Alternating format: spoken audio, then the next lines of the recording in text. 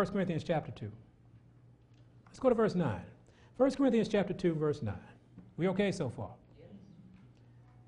Verse 9 says, but as it is written, eye hath not seen, nor ear heard, neither have entered into the heart of man the things which God hath prepared for them that what? Now, we like that verse, don't we? Why? Oh, God gonna give me something. That's what we like that verse. We like that verse and say, oh man, he's bigger than our imagination.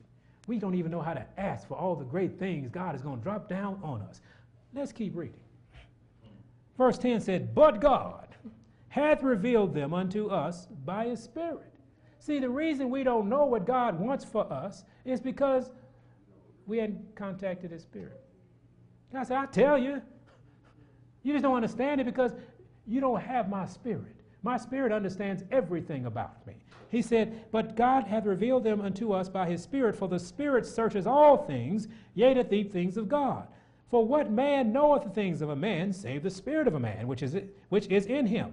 Even so, the things of God knoweth no man, but the Spirit of God. So if you want to know about God, who do you need to be contacting?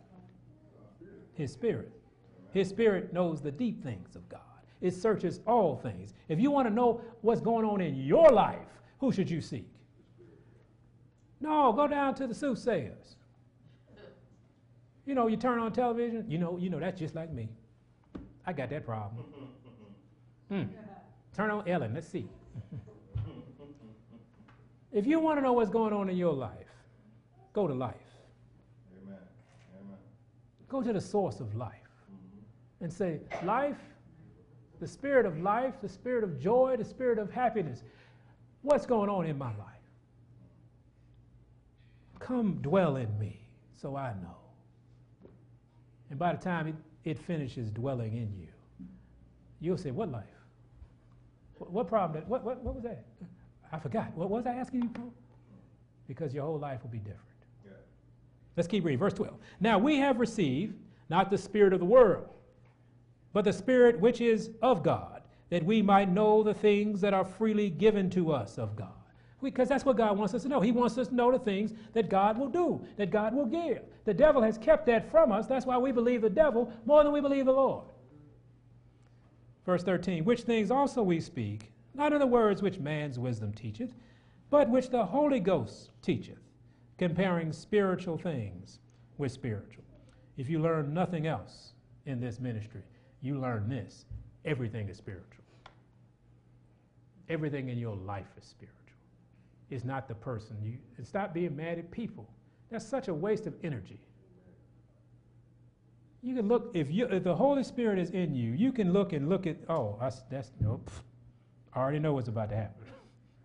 Because you can see it.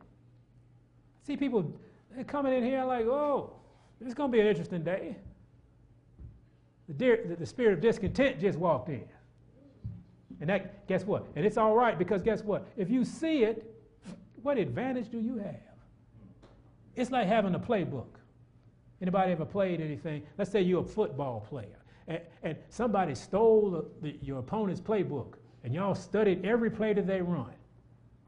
And so the game happens, what happens? You ought to win. Shouldn't you?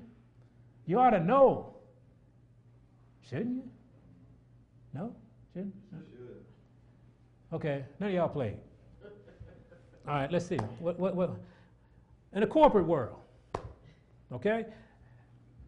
On the stock market, it's called insider trading. You know what Apple's about to do.